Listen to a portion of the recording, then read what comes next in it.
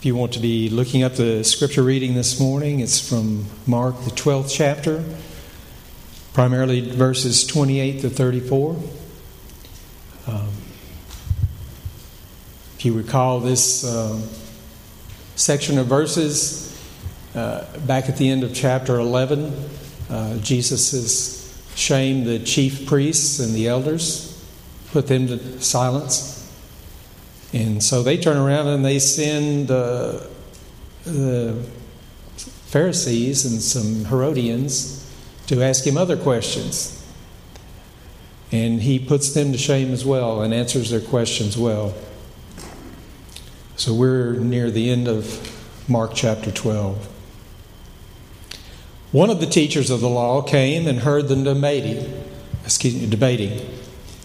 Noticing that Jesus had given them a good answer, he asked them, "Of all the commandments, which is the most important?" "The most important one," answered Jesus, "is this: Hear, O Israel, the Lord our God, the Lord is one. Love the Lord your God with all your heart, with all your soul, with all your mind, and with all your strength. The second is this: love your neighbor as yourself. There is no commandment greater than these." "Well said, teacher," the man replied.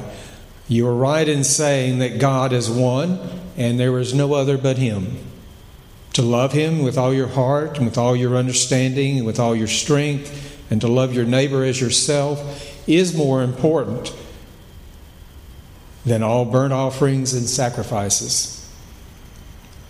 When Jesus saw that he had answered wisely, he said to him, "You are not far from the kingdom of God." And from then on, no one dared ask him any questions.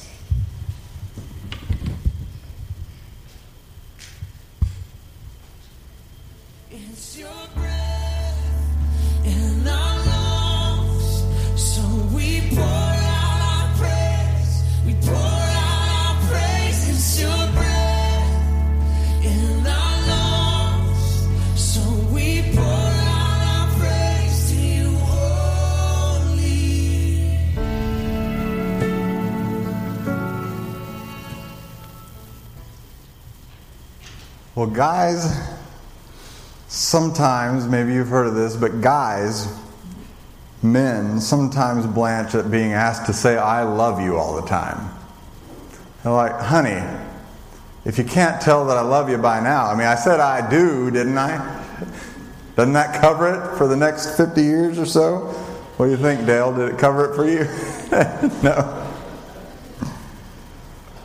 Girls, sometimes... Well, that's a touchier subject. We won't go there. That's a sermon for another day. But sometimes we have a hard time either showing or telling "I love you" in our relationships. I asked everyone, to raise their hand if they liked it for people to say their spouse or their boyfriend or girlfriend or whoever it is, that a relationship they're in, to say "I love you." And everyone said, "Yeah, that's important." And I said, "How about if someone to show you that they love you?" "Well, yes, that's important." Then I asked, who would prefer that someone tell you and not show you, and not a soul raise their hand?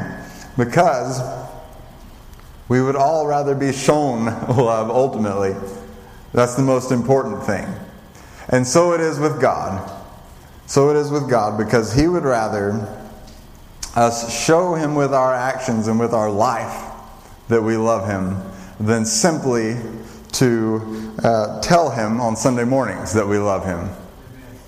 And so that is the topic specifically of today's message: worshiping God with your life. We're in this series on worship, and it's essentially we've said that worship is giving God the credit that He deserves.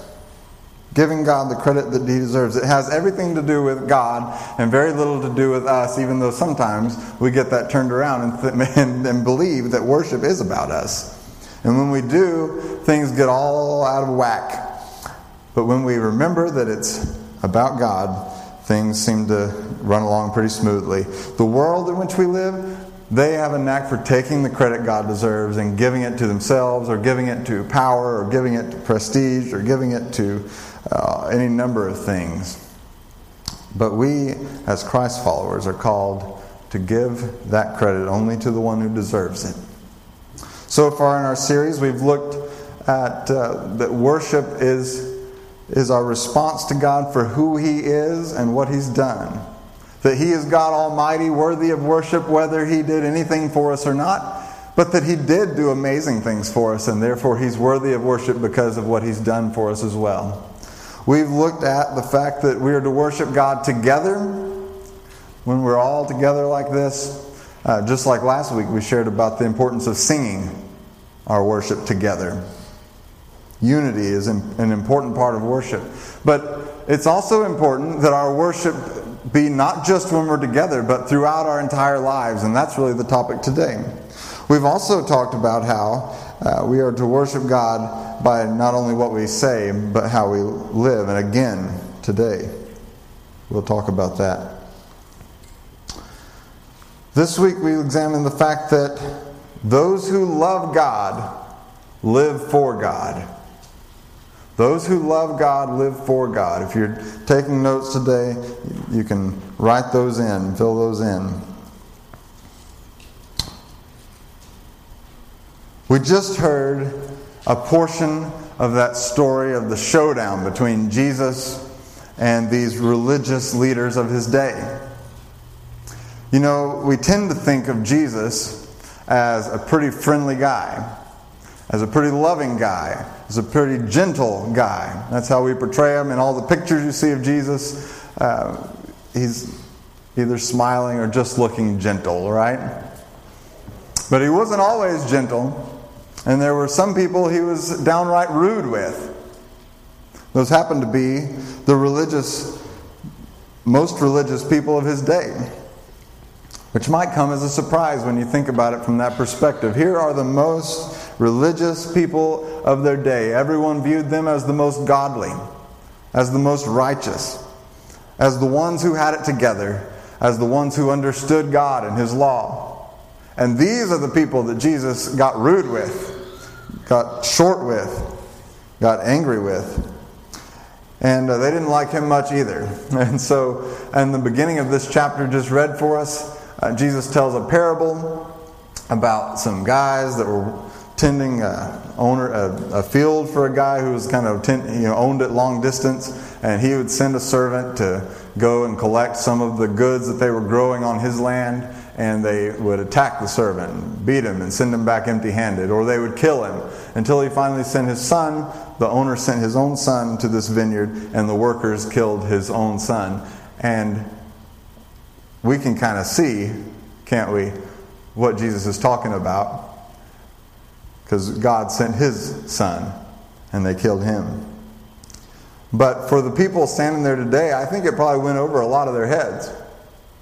But those extra smart, extra educated religious leaders that were standing there knew that He was talking about them. It says that in the Scripture. They knew it.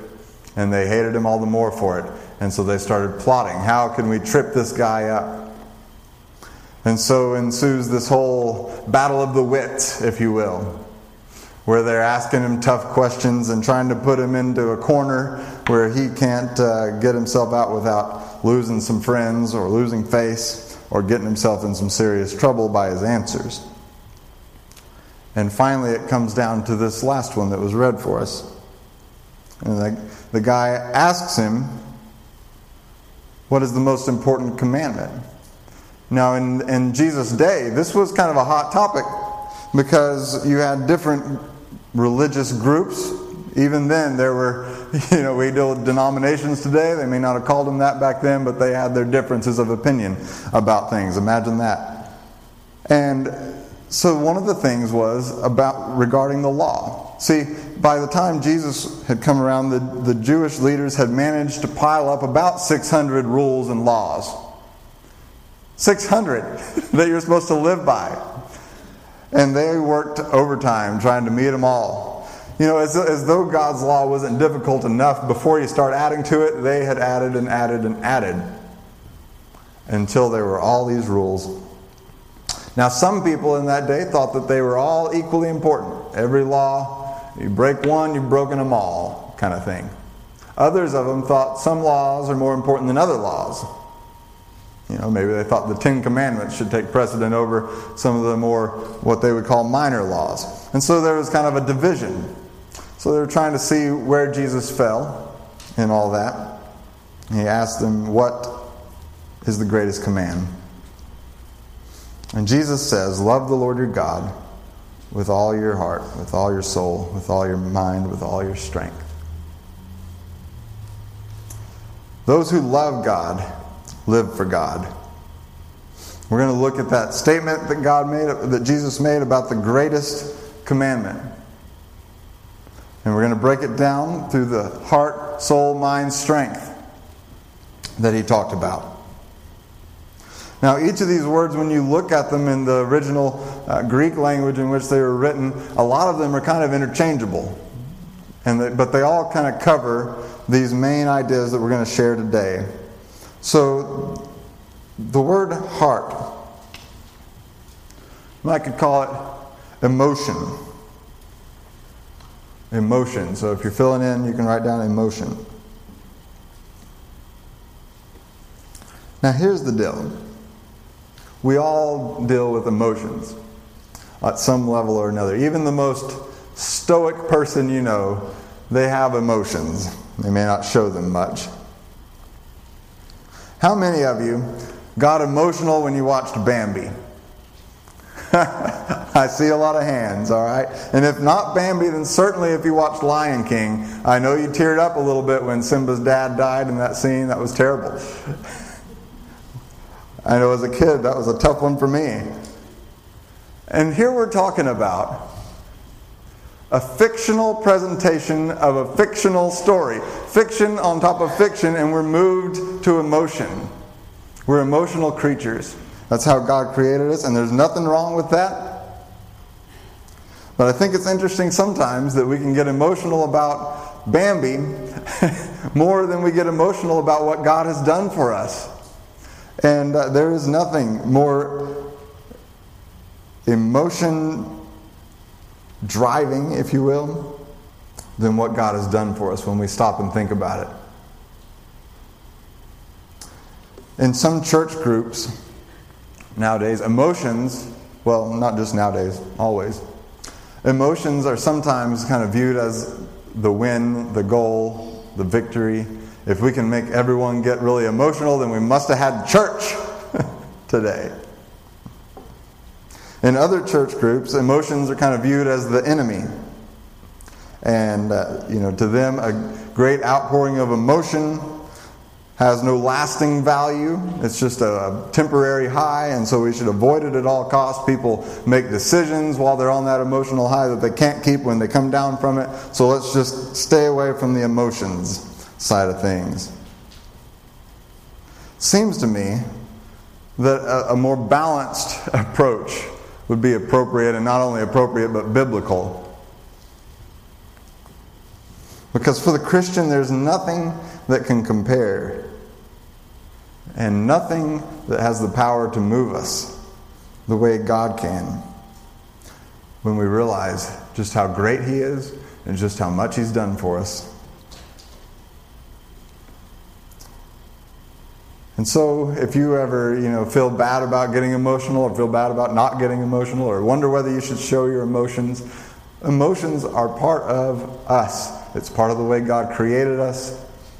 And He doesn't frown on it when we get a little emotional, or we feel touched by what He's done for us in our lives, even when we express it. Another word Jesus used was soul. To love the Lord, live for Him with your very soul. And that word can actually be translated life. With life. In fact, it's translated life more or just as much. It's right neck and neck. Half the time they translate the word soul, and sometimes they translate it in your Bible as life. They're kind of interchangeable. So in a sense, we're to worship God with our very essence, our life, who we are. But we talk about that with regard to our spouse or our boyfriend or girlfriend, loving them so much we'd be willing to give our life for them. And that is exactly what God asks of us. That we would love Him so much that we would give our life for Him. We're to worship, we're to live, we're to love God with our very essence, with that which endures about you, that will go on from this life when your body dies. We believe that your soul lives on. And it is with that very essence of who you are, what makes you you and what makes me me. We're to worship Him with all of you, with all of me, with everything, as we spoke about the other day. God is asking us to love Him so much that we give up everything, yes, even our life, for Him and for His glory. Jesus goes on and He says to love the Lord with your mind. This really encompasses two things, and so I put down two things: intellect and will. Our understanding and our purposing to do something. People use their minds for a lot of things nowadays. Ran across this nifty invention that someone came up with. Apparently what you do is you attach this grill to your muffler in your tailpipe and uses the exhaust from your car to cook your burger as you drive down the road. Now, who doesn't need that? I mean, you just throw your burger in there and then you head across town, pull it out, you don't even have to take a lunch break. I mean, this could revolutionize business. Tell you what, you could probably cook that thing just driving down the short little bit of Thomas Road there when the traffic's thick. You'd skip having to run in Chick-fil-A or something. I mean, people spend their mental energies on some funny stuff, don't they? And we can probably all think of something just about as worthless that we've wasted our mental energy on at some point. Maybe not quite. For the believer, we're called to worship God with our minds, to apply our minds to things that are worthwhile. Our understanding, the more, like I said, the more we understand God, the more we're going to be drawn to worship Him. But it's more than just growing in our understanding of Him that Jesus is looking for here. See, this is also where we commit. We decide in our mind. We will something. This is the great song, I Have Decided to Follow Jesus. There's a certain amount of this following Jesus thing that it's not just how we feel in a moment, but it's a decision. It is a willing to do something, a commitment.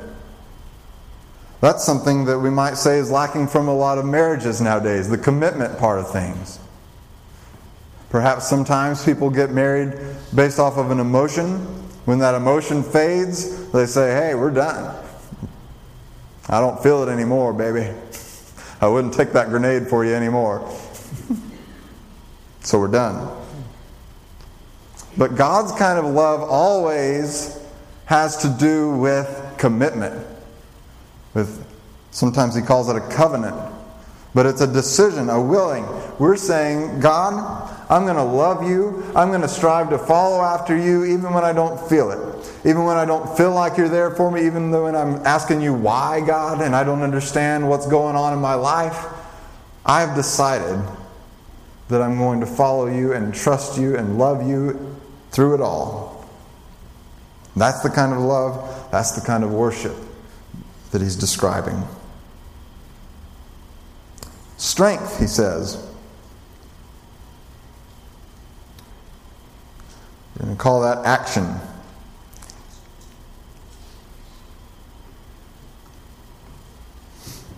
One of the ways this plays out is in serving.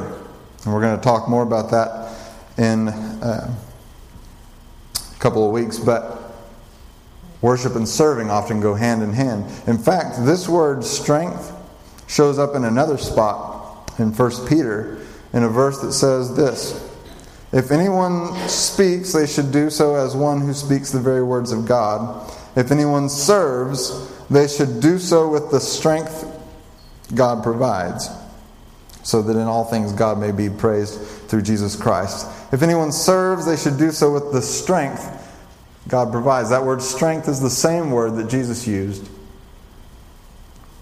Strength. Strength to serve in 1 Peter 4:11.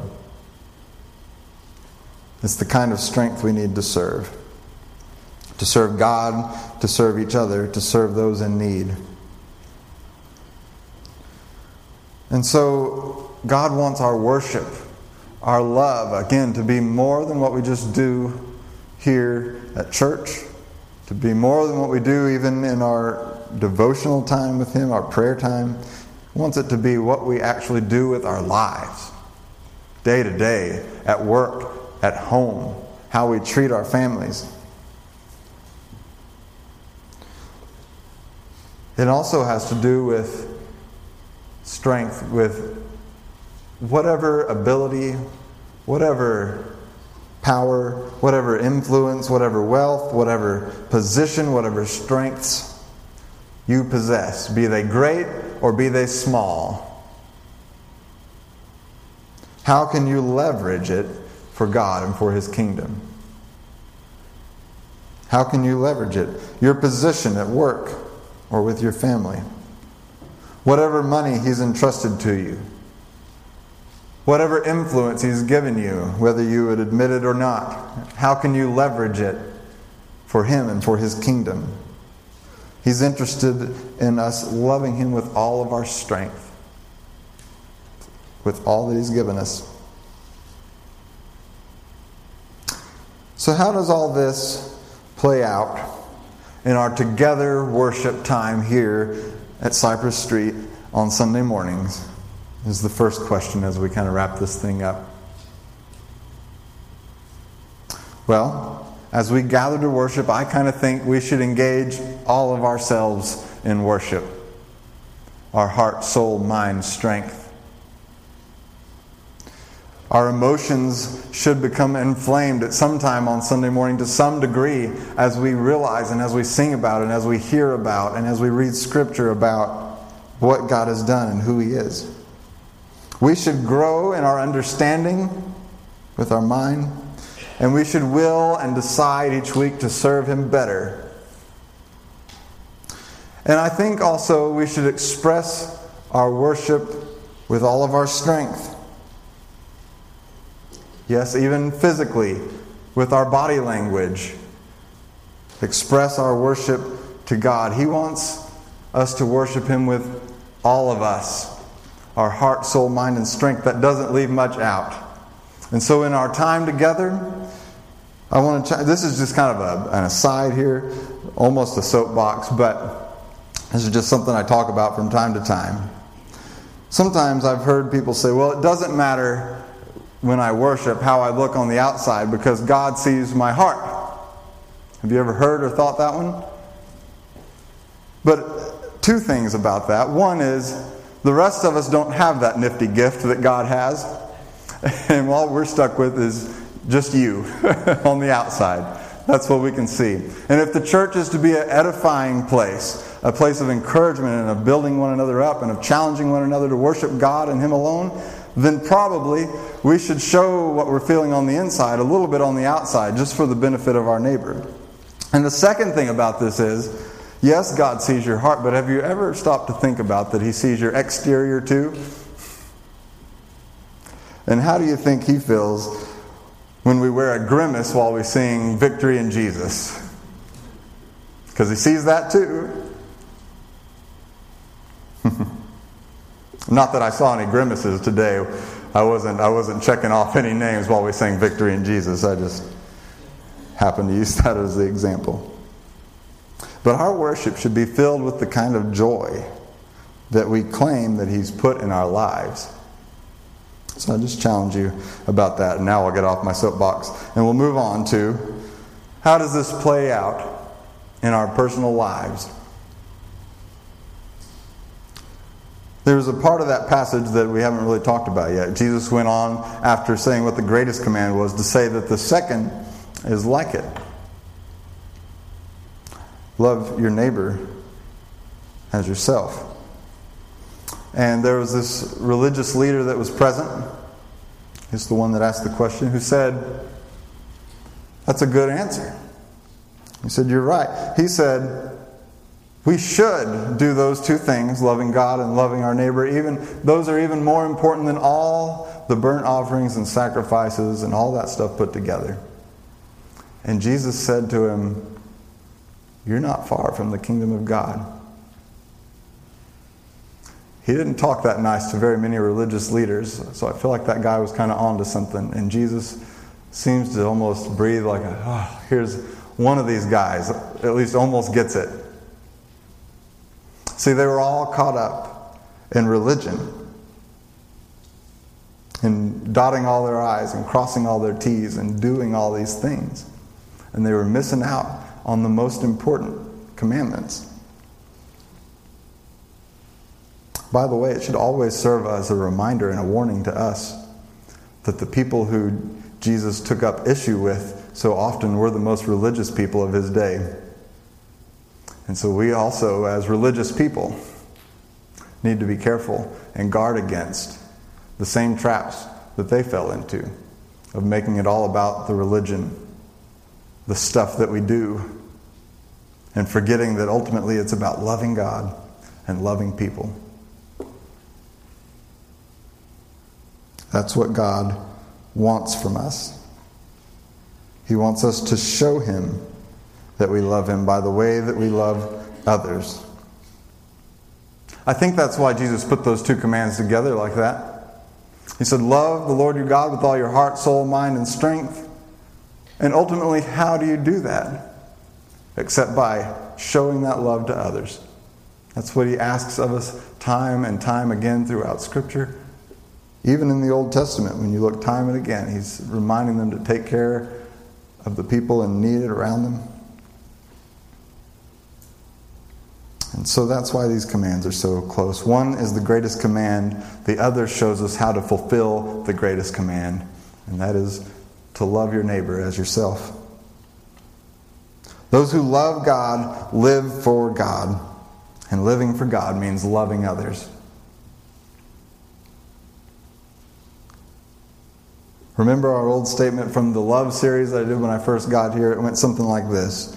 When we show others that we care deeply, especially those who don't expect us to, we put the love of Christ on display to the world. Let's pray together, and then we're going to stand and sing.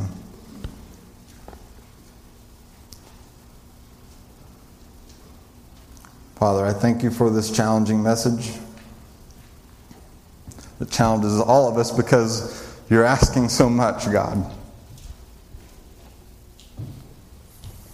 But Lord, you've never asked more than you've given. And so I pray that you would help us. Help us to live for you with our whole life. Help us to live for you with our heart, soul, mind, and strength. Take our lives, Lord. May they be a beautiful offering for you. We pray in your Son's name. Amen.